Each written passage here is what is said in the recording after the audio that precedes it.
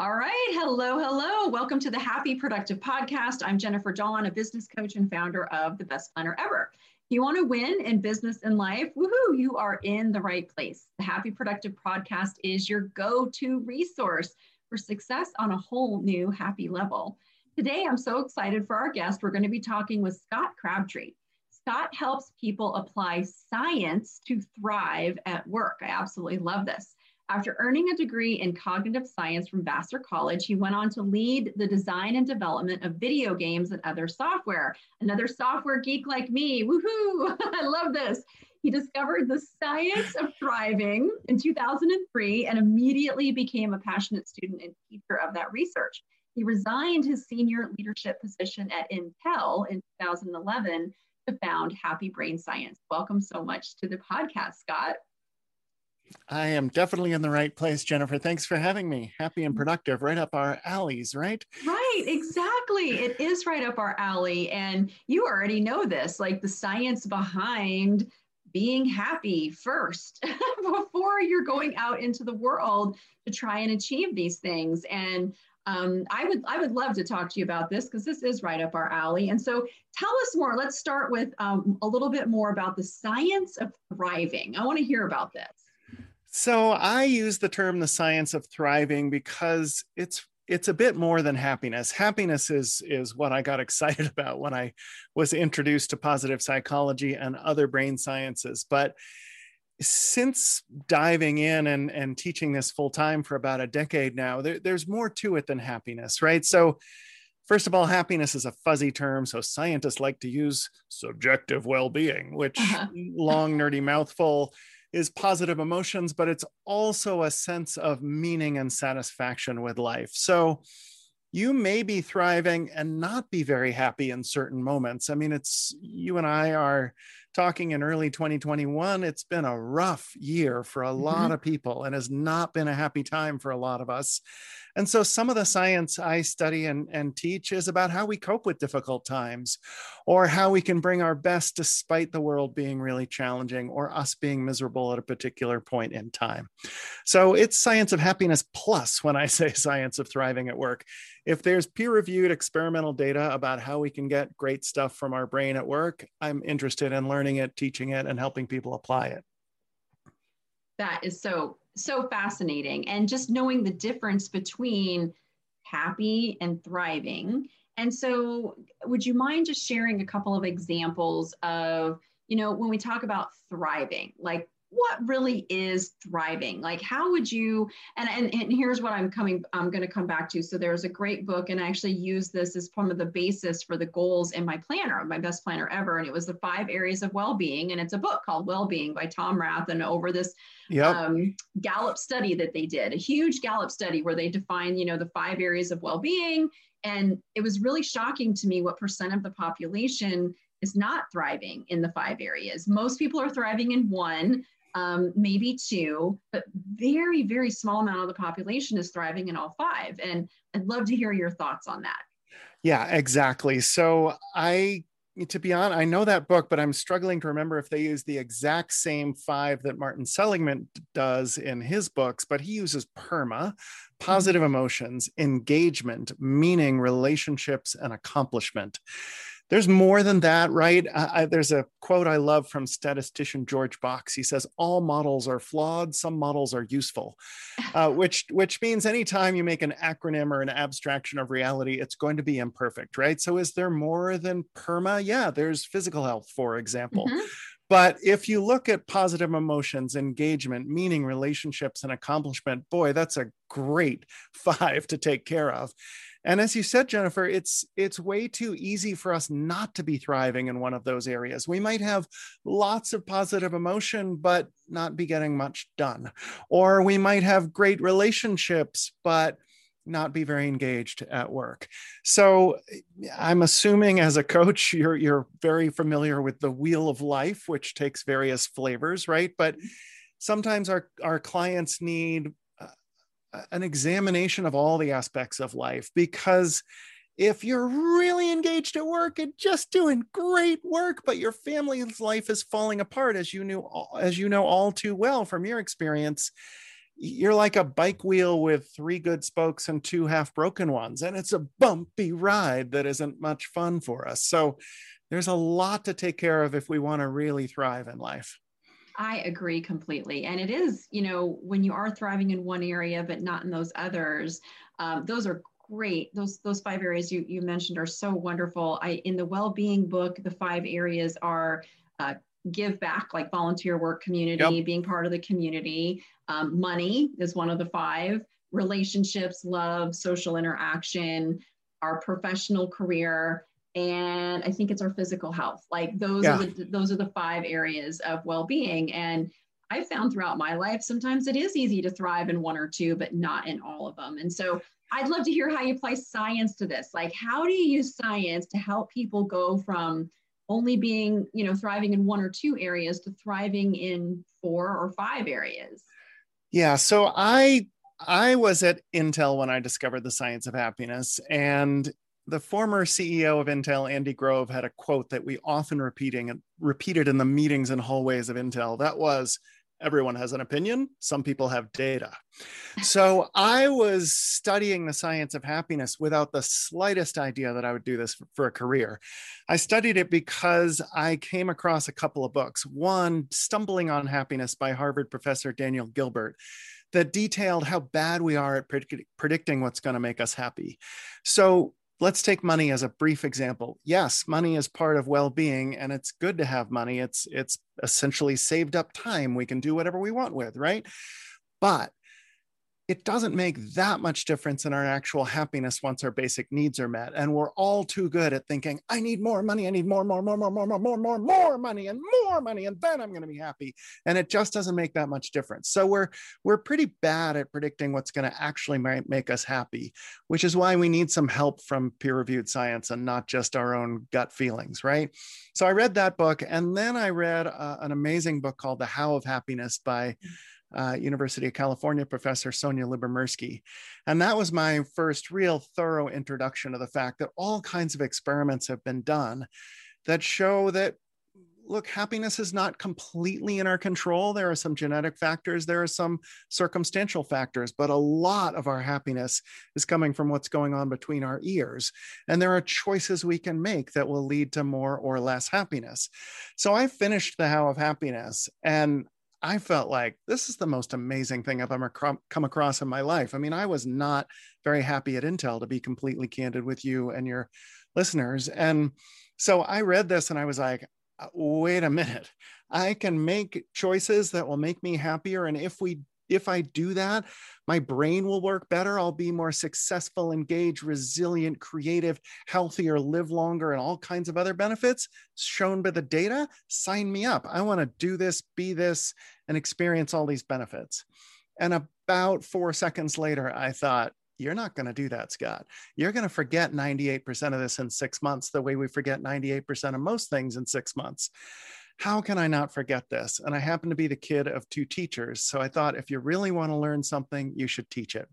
So I started teaching it in Intel, where everyone has an opinion, but some people have data. So I developed a program called The Science of Being Happy and Productive at Work. I came to the right podcast, right? And I had to ground it in science for my software engineering peers to buy it and apply it. Wow, that is so fantastic. And so one of the things that you had said many great things, but one of the things you said was that there were things that you can do to build happiness into your day. And so do you mind going a little deeper there? Like, what are some of the things? Like, if you're struggling with just being happy where you're at, and I work with a lot of people who are like, and you know this, they, like what you said with the money, where they're attaching their happiness to a goal. I need more money. If I get more money, then I'll be happy, which you're giving your power away. You're putting all that on the money. And now the money has the control of whether or not you're happy. So of course you're not going to be happy. You've got to take that power back.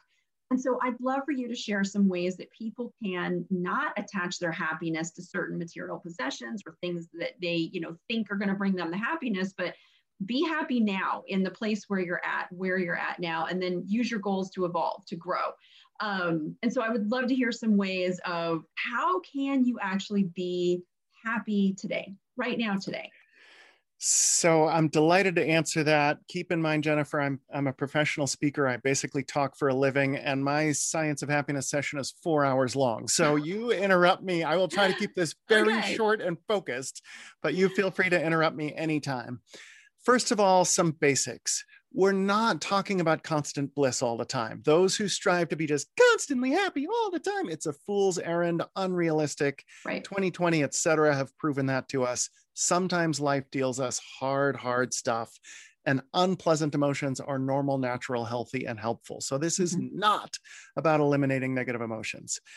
Some other quick basics: self-care matters, sleep matters, fruits and vegetables matter, etc. Now, beyond those basics, I have 4 themes in my Science of Happiness session, and I will very briefly touch on what's in those. So the first one I call subdue stress. We think of stress as a bad, unhelpful thing, but it can be a useful source of energy. So reframing stress as a useful source of energy is a good start. And then, so the science is clear, how we cope is critical. A big difference between high stress and low happiness people and lower stress, higher happiness people is how we cope with the inevitable hardships that come at us in life. So we don't have time to cover everything, but 3 of the very best are talking with someone the way you and I are now, getting some physical exercise, or meditating, practicing some mindfulness. Cope effectively, subdue stress, and that's a good category of things to do. Second category might sound cheesy or corny, but it's positive attitude. And I tell my audiences, like, shields up if you're bothered by corny, cheesy sounding stuff, because here comes some corny, cheesy sounding stuff. So why would I include cliche sounding stuff? Because we think a lot of things are going to make us happy. If you watch television for an afternoon, you might leave thinking that certain sports cars and perfumes are going to make you happy. And the reality is that's just garbage. But the stuff you've heard about positive attitude really works according to the data. Not always possible. Not all of this is for everyone. Everyone is different. But if you can find a way to look on the bright side, look forward to something better, see the best in each other, you will be happier if you can adopt that positive attitude. So I call that practice positivity. Here's a very specific, concrete way that might be relevant to your audience and clients. Write down your best possible future for, let's say, 3 years from now at work. That exercise has been shown in peer-reviewed studies to boost optimism, which boosts happiness, which boosts brain function, and makes that best possible future more likely to come true. Theme 3 is flow to goals. So flow is that delightful zone where everything is clicking for you. And we get there about 20 minutes after focusing completely focusing completely emails, focusing completely phone. It's so hard to focus right now. But if we can focus completely on something challenging but possible for 20 minutes or more, we find ourselves immersed in the work. And flow has been shown to be a wonderful experience for decades. It's been shown to be specifically helpful with the pandemic and the tough times we're going through. There are lots of ways to escape the tough times we're going through. Some of them are not so healthy for us or helpful to us in the long run. And flow, getting completely immersed in your business plan or your dinner with your kids or whatever it is that's challenging you, is a productive, healthy way to escape. So flow to goals, progress towards clear and meaningful goals. We're very goal-oriented in the West and the US, and that's great. But you hit a goal once, you can make progress towards a goal every single day. So flow towards your goals, minimize multitasking, which in a nutshell makes you stupid and miserable. And that leaves us with the 4th and final and most important theme, relationships. Again, everybody is different. Somebody listening to this might be different than you or I, but for most of us, most of the time, according to the data, it is the quality of our relationships with other people that make the biggest difference in our well-being, therefore happiness, productivity, success. I love that. So many amazing points in there. And the relationships really do matter. And touching back on one of the things you mentioned about coaching and working, you have the relationships and the coaching. So as a coach, and you know this, you end up having these amazing relationships with people. You end up being that safe space. And I always have a coach because I love that space. And then being a coach, I get to hold that space for my clients. And this really, at least for last year with Corona, when Corona hit, and in the beginning when it hit, and there were so many business owners affected, and I had clients on the phone who were normally these happy, positive, upbeat people who were in tears and sobbing because they thought, oh my gosh, you know, I'm going to lose my whole company. I'm going to lose these things that I've worked for years and years and years. I'm happy to say they didn't, but it came down to like, it was not a good situation. Nobody was happy. It was like, oh my God, this is really bad. But because of those relationships, we were able to dig in. We were able to say, all right, you know, how are we going to look at this? How are we going to change our perspective? How are we going to look at this for opportunities? And I had to dig in with my clients too, because even my business suffered because coaching in many realms is a bit of a luxury item to have. And when your revenues are like gone, you're like, okay, I can't have these luxury items. And for many of my clients, I gifted them, you know, 3 months of coaching through the pandemic as we got through it. And I'm happy to say I didn't lose any of them. And when I say I didn't lose them, I mean, none of them went out of business. None of them experienced what they were afraid of in the beginning. And they all dug in and they created new products and they were innovative. And yeah, there were still some tears as we went through it, but most of my clients actually had record years. And because of the work they did, the mindset that they did, how they thought about things, but they needed that help. They needed that support. And so that's why I think it's so important to have those relationships, be around people who can help change your perspective. Because when you're around all the Debbie Downers and the shit hits the fan, it's like, they're like jumping on that train. Like, you're right. It's so horrible. Let's just get on this train. And like, no, you got to be around people who can help you change that perspective, see the opportunity. Absolutely. And I think those relationships are just so key. Absolutely. The science shows that mood and behaviors are literally contagious. You're more likely to smoke if you hang out with people who smoke. You're more likely to eat donuts if you hang out with people who eat donuts. One of the best indicators that you're going to quit an organization is that you sit next to somebody who gives very low scores on organizational surveys. So the survey comes around, says, I believe we are compensated and treated fairly in this organization. The person next to you is like, no. And I believe good ideas are acted on in this organization. No, I'm proud to work for this organization. No, you're likely to quit if you sit next to that person because our beliefs and our behaviors are contagious. It's one of the many reasons I advise people to get a coach. And when they talk to me about coaching with me or one of my colleagues, I say, look, it doesn't have to be me. It doesn't have to be my colleague. And I know you're an amazing coach, but it doesn't have to be you either. But get a coach out there if you're listening to this. All the world's greatest performers have coaches. I have a coach because it's so helpful and so meaningful. What I tell my clients is, it's the only time I'm aware of in life, with the possible exception of therapy, and coaching is not mental health counseling. Let's be clear about that. But it's the only time in life where you have someone completely paying attention to you, completely listening and supporting you and helping you reach your goals without any vested interest in what's going on. I mean, I love my wife dearly. She loves me dearly. But when she's listening to me talk about the business, she has her own vested interest, right? Like our livelihood depends on what I do. So it's the only time in life when you have someone just completely focused on you without a vested interest except to help you. So I can't recommend coaching any more highly. And for me, I send out a status report every week that's designed to nourish happiness. So the first entry is most meaningful thing I did this week.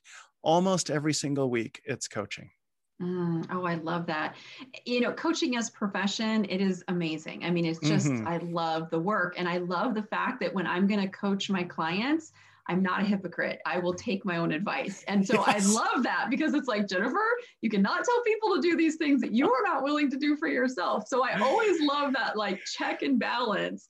But especially as a business owner, if you're in a relationship with your partner and they're not a business owner, or you don't have a lot of friends who are business owners, it can be a pretty lonely road, because other people, they don't get it. They don't understand that entrepreneurial journey. And so I find that's one of the beautiful things. Like if me and my husband are out on a walk and I start going on about the business, like after about 10 minutes, his eyes are going to kind of glaze over. And he's good about just, because he knows, he's like, I know you just need me to listen. It's like, okay, because I can talk and figure it out. But the beautiful thing that when you're in a coaching space, they get it and they get you. And it's just a great space to be like, I'm talking about my business and their eyes are not glazing over. And it's a really wonderful thing.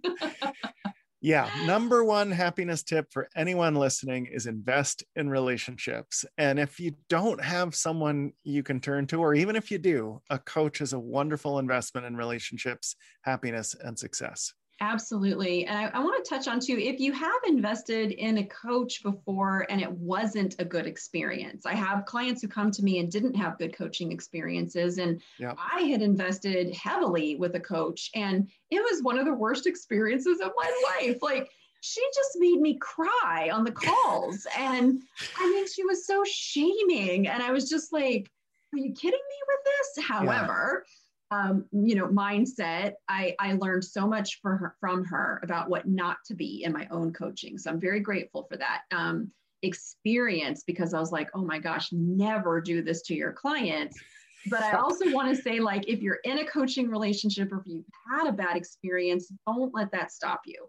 Like there are amazing people out there. You just have to kind of find that right fit, but don't throw it out the window if you had a bad experience. It's all about rapport. And that's not my opinion. Again, I try to give as little of my own opinion as possible and as much information grounded in science as possible. So there was a study done, and I want to be very transparent here. I can't actually remember. It was many years ago when I read this study, if this was a study of therapy or of coaching, but it was a study of different approaches, right? There's this holistic approach or this life balance approach or this approach or that approach.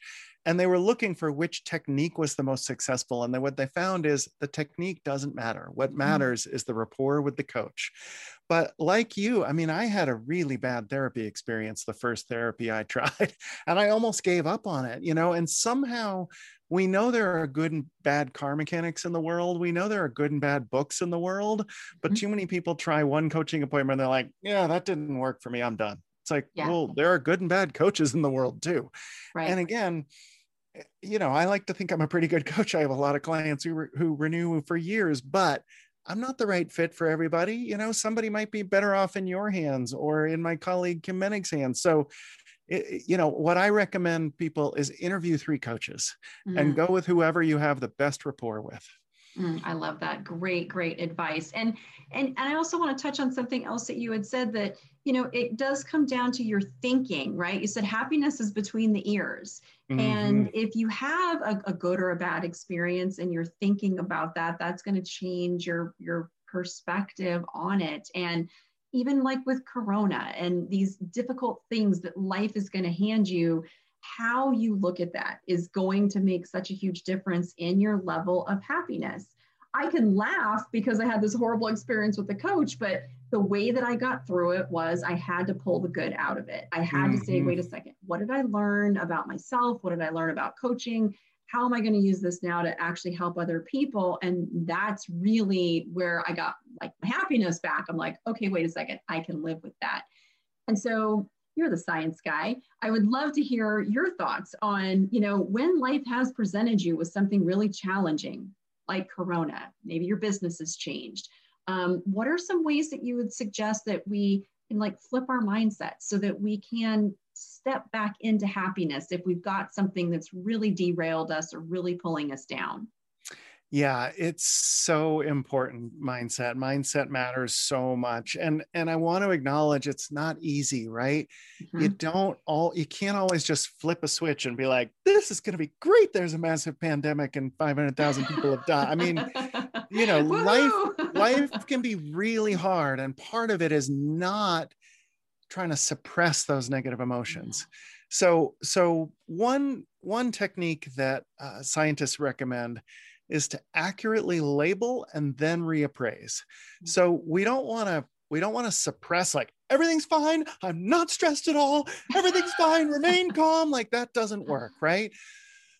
But also we don't want to wallow, right? The opposite of that of this, like, oh, I'm so stressed out. It's been so hard for so long. I think I'm going to write 6 paragraphs about how miserable I've been.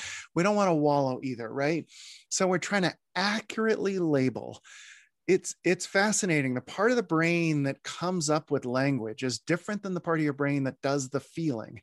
So psychologists and scientists say name it to tame it, because just accurately labeling, and try to get beyond mad, sad, or afraid if you can. If you're really frustrated, disappointed, disengaged, there's hundreds of words for human emotion. Try to get as accurate as you can. Label it. Then start to try to reappraise things. What is the upside? There's an upside to almost anything. I mean, let's take something as horrible as COVID, right? COVID was horrible for the world. And yet I took a goal in 2020 for my company, Happy Brain Science, to have net zero carbon emissions. Well, guess what? That got a lot easier in March when I stopped flying. And I was blessed with clients, ironically, Boeing, right after mentioning flying, who was like, hey, you've been doing virtual sessions for a while. Can you do these 6 series with us? I was like, yay. My business was fine. I wasn't flying. And that's a good thing that came out of COVID. Now, I'm not arguing that people should just be like, yay, pandemic. But there are ways to find the good in almost anything if you really try. But it is a choice. It is an effort. And that is the fundamental message. If you had to boil my whole career, all the science of happiness, down to 2 words, fortunately we don't, or I'd be out of a job. But if we did, it would be choose happiness. It is much more of a choice than we think it is. We are active players here. Make a choice. I love this. You and I are on the same page, because I have often said this, like, happiness is a choice. And I have had people in my life shame me in the sense of like, oh, you're just happy go lucky. You're not really paying attention. You've got your head in the clouds, which is so not true at all. And if you've ever, anybody who's listening, if you've ever experienced this, that sometimes people will literally be like, what's wrong with you because you're happy? And happiness is absolutely a choice, and it's a powerful choice, but it's a choice that takes work. It really does take work, because life still hands happy people crap to deal with. And we just turn it around and use it for our benefit. But it's like a skill. It's like a muscle. You lift weights to make your muscles stronger, and it's no different. It's a mind skill that you have to practice over and over to get good at. That's exactly right. And it reminds me of one other thing I wanted to say in response to your good last question. You know, how can you shift your mindset? How can you be resilient when tough times come? The science of resilience and the science of happiness are not exactly the same thing, but there's a huge overlap between them. So one of the things that science has found is the happier you are, the more resilient you are. So this may be a bit late for people who've had a tough year, but the more you can work on being happy, choose to be happy, get the exercise, reach out to a friend, don't just watch TV all the time, eat some fruits and vegetables, focus on something meaningful, all the things you can do to choose more happiness.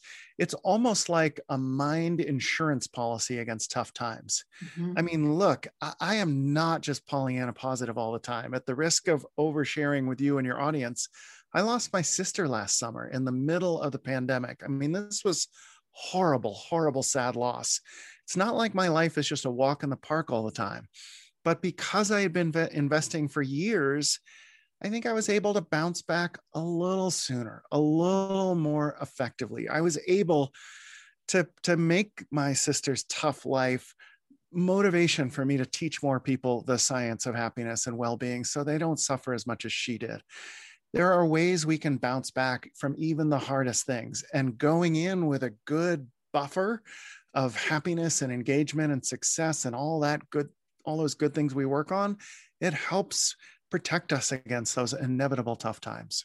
I agree completely. And one of the things you said about the labels that we're using, I think makes such a huge difference. I have a client who had some issues in childhood, and the words that he was using, it destroyed me. It ruined my personality.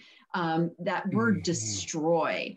And I'm like, you're sitting here, you're a grown man, you're not destroyed. But because you're using this language and these words to describe it, I suffered far more abuse as a child and overcame that. And now when I look back, Yeah, it sucked. No, I wouldn't wish it on anybody else, but I learned Yeah. a lot from it and it Yep. made me the person who I am today. And I would never wish it on anybody, but I am grateful for the experience and what I learned from it. But if I were to use words like it just destroyed me, I'm like, just, you know, or it's a battlefield, I'm at war every day. I'm like, you are not at war every day in your comfortable office. Like, if we put you on an actual battlefield and had people shooting at you, then that would be accurate words to use to describe your experience. But when we're putting these tremendously powerful words around these experiences, it's almost like we're making it impossible to get up above it, Yeah. impossible to get over it. We've made it so huge. It's like we're underneath the problem, and we've used these words. We can't get out from underneath it because these words are too big. Yeah, absolutely. I saw a great speaker. Forgive me if you're listening and I'm mangling your name. I think it's Steve Napoleon was his name. Not quite right on the last name pronunciation. Anyway, forgive me. He said, what do we do when we make words? We're spelling. We're casting spells. When we use words, we're casting spells on other people. We're casting spells on ourselves. So you know this as a coach. Yeah, if I'm sitting here saying my life was ruined, I am damaged, I am broken. I mean, I might as well be casting spells on myself that make my life horrible. But again, science has found there's something called post-traumatic growth, which it sounds like you Yes. experienced. And I'm Yes. so happy for you. And again, this is not easy, right? It's easy for me to say this in a short podcast interview, and somebody out there listening to this is suffering. I know there's somebody listening to this who has a parent who's losing their memory, or they've just lost their job. I mean, life is hard, right? And this is not just like, just put on a positive attitude. It's not that. But it is possible to learn and grow from the hardest things in life. It is possible to choose words that at first you don't believe. I mean, our brains, we think of ourselves as one person walking around, right? And we are, right? But there's a lot of different parts in the brain, right? For example, over a dozen parts of the brain are doing visual processing if you're a normal person with sight. So if somebody's watching this interview on YouTube, you've got 17 different parts of your brain or more doing visual processing. You have no conscious awareness of that. You just see, right? So there's lots of things going on in your mind, which is why you can go to a movie in the good old days pre-pandemic, sit there and say, I'm sitting in a theater watching a movie with tears streaming down your face full of emotion, right? So what's my point? The point I'm trying to get back to is that you might not believe at first, I am strong. I will survive this. I will grow out of this tough time. But if you make a sticky note and put it on your bathroom mirror, if you put it on your computer, if you wake up every morning and say, I am strong, I will get through this, I will get to better times, I'm going to grow through this, you might not believe it the first 58 times. But eventually, somewhere in the late 80s of repetition, you're like, you know what? I feel a little stronger today. I'm not sure why. Mantras are easy to mock. They sound all woo woo. In my coaching clients, mantras have been very successful. I had a coaching client who was lacking confidence. His was, I got this. Every time he walked through the door at work, he said, I got this. And, you know, at first he doesn't believe it, but over time, it starts to become reality. Oh, I love that so much. I recently just finished, I think it's called the Magic of Big Thinking. And I can't remember the guy who wrote it, but in the book, he talks about doing a 60-second commercial for Yeah. yourself. And like every Yes. morning when you get up, you do a 60-second commercial on yourself to sell you to you, right? Because we tend to wake up and we use all these labels and today's going to suck and blah, blah, blah. And it's like, start the day with a 60-second commercial selling you to you about how great you are, amazing you are, powerful you are, the choices that you're making, and put the right labels, right, on your day, on yourself of how you want to move through your day. I just think it's so powerful. Absolutely.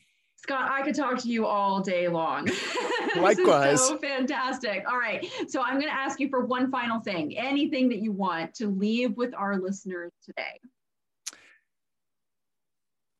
A new and different thought we haven't talked about is to gamify your life, gamify your work. I am a game designer. I help people gamify things. Why does this matter? Because if you take a scientific look at games, games, whether they're video games or charades or whatever, they tend to satisfy intrinsic motivators we have, specifically autonomy, relatedness, and mastery. And then surprise tends to be a hook that brings us coming back. So games are wonderful at delivering autonomy, relatedness, mastery, and surprise. So earlier I talked about flow. I know for a bunch of people, if I tell them, look, the best thing you can do for your workday, what I do, I put a sticky on my desk that says flow first. I try to get 90 minutes of focus time on my most important thing before I open email. And I bet somebody listening to this is like, what? There's no way I could do that, right? But what if you gamify it for yourself? What if you lose a point every time you open up email first, and you get 5 points for every 5 minutes that you spend in flow before you check your email in a day? And your goal is to reach 10,000 points in a month. I'm making this up as I go, right? But I'm not making up gamification. It works because it taps into the way our brains are wired. So look, life is hard. It's been a hard year plus. Let's lighten up. Let's have some fun. Let's gamify happiness. Let's gamify success and coaching and work and getting the kids home on time, or getting the dog to sit. I mean, gamification is a wonderful way to turn hard work into playful accomplishment. Oh, I love that so much. And I, like you, I spend the first hour or two of my day in flow. I don't open the email, and I don't even do my exercise, my meditation until after I've done that first hour or two. Cause for me, I'm a morning person, and that's when I'm just in that zone. And that first hour or two of the day when I get to just sit and just flow, it just sets the tone for the whole day. And then I meditate and exercise and all of that. But I've heard a few people now saying they don't start the day with the meditation. And I think it's personal preference, you guys. I'm not saying there's a right way or a wrong way, but I love starting in a flow state. And you mentioned that several times. So amazing. Scott, where can people find you?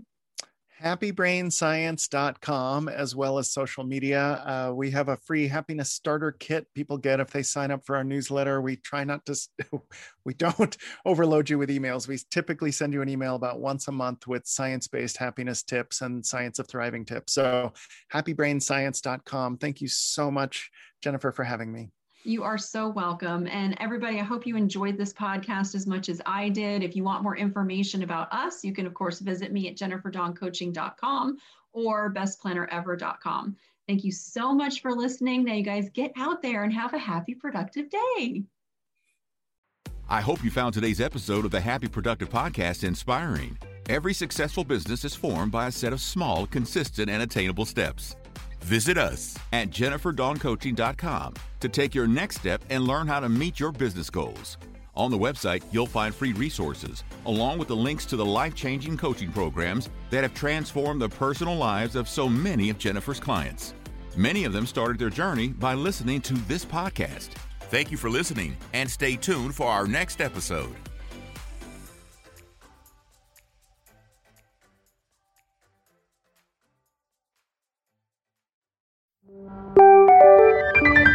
This is the She Leads Podcast Network.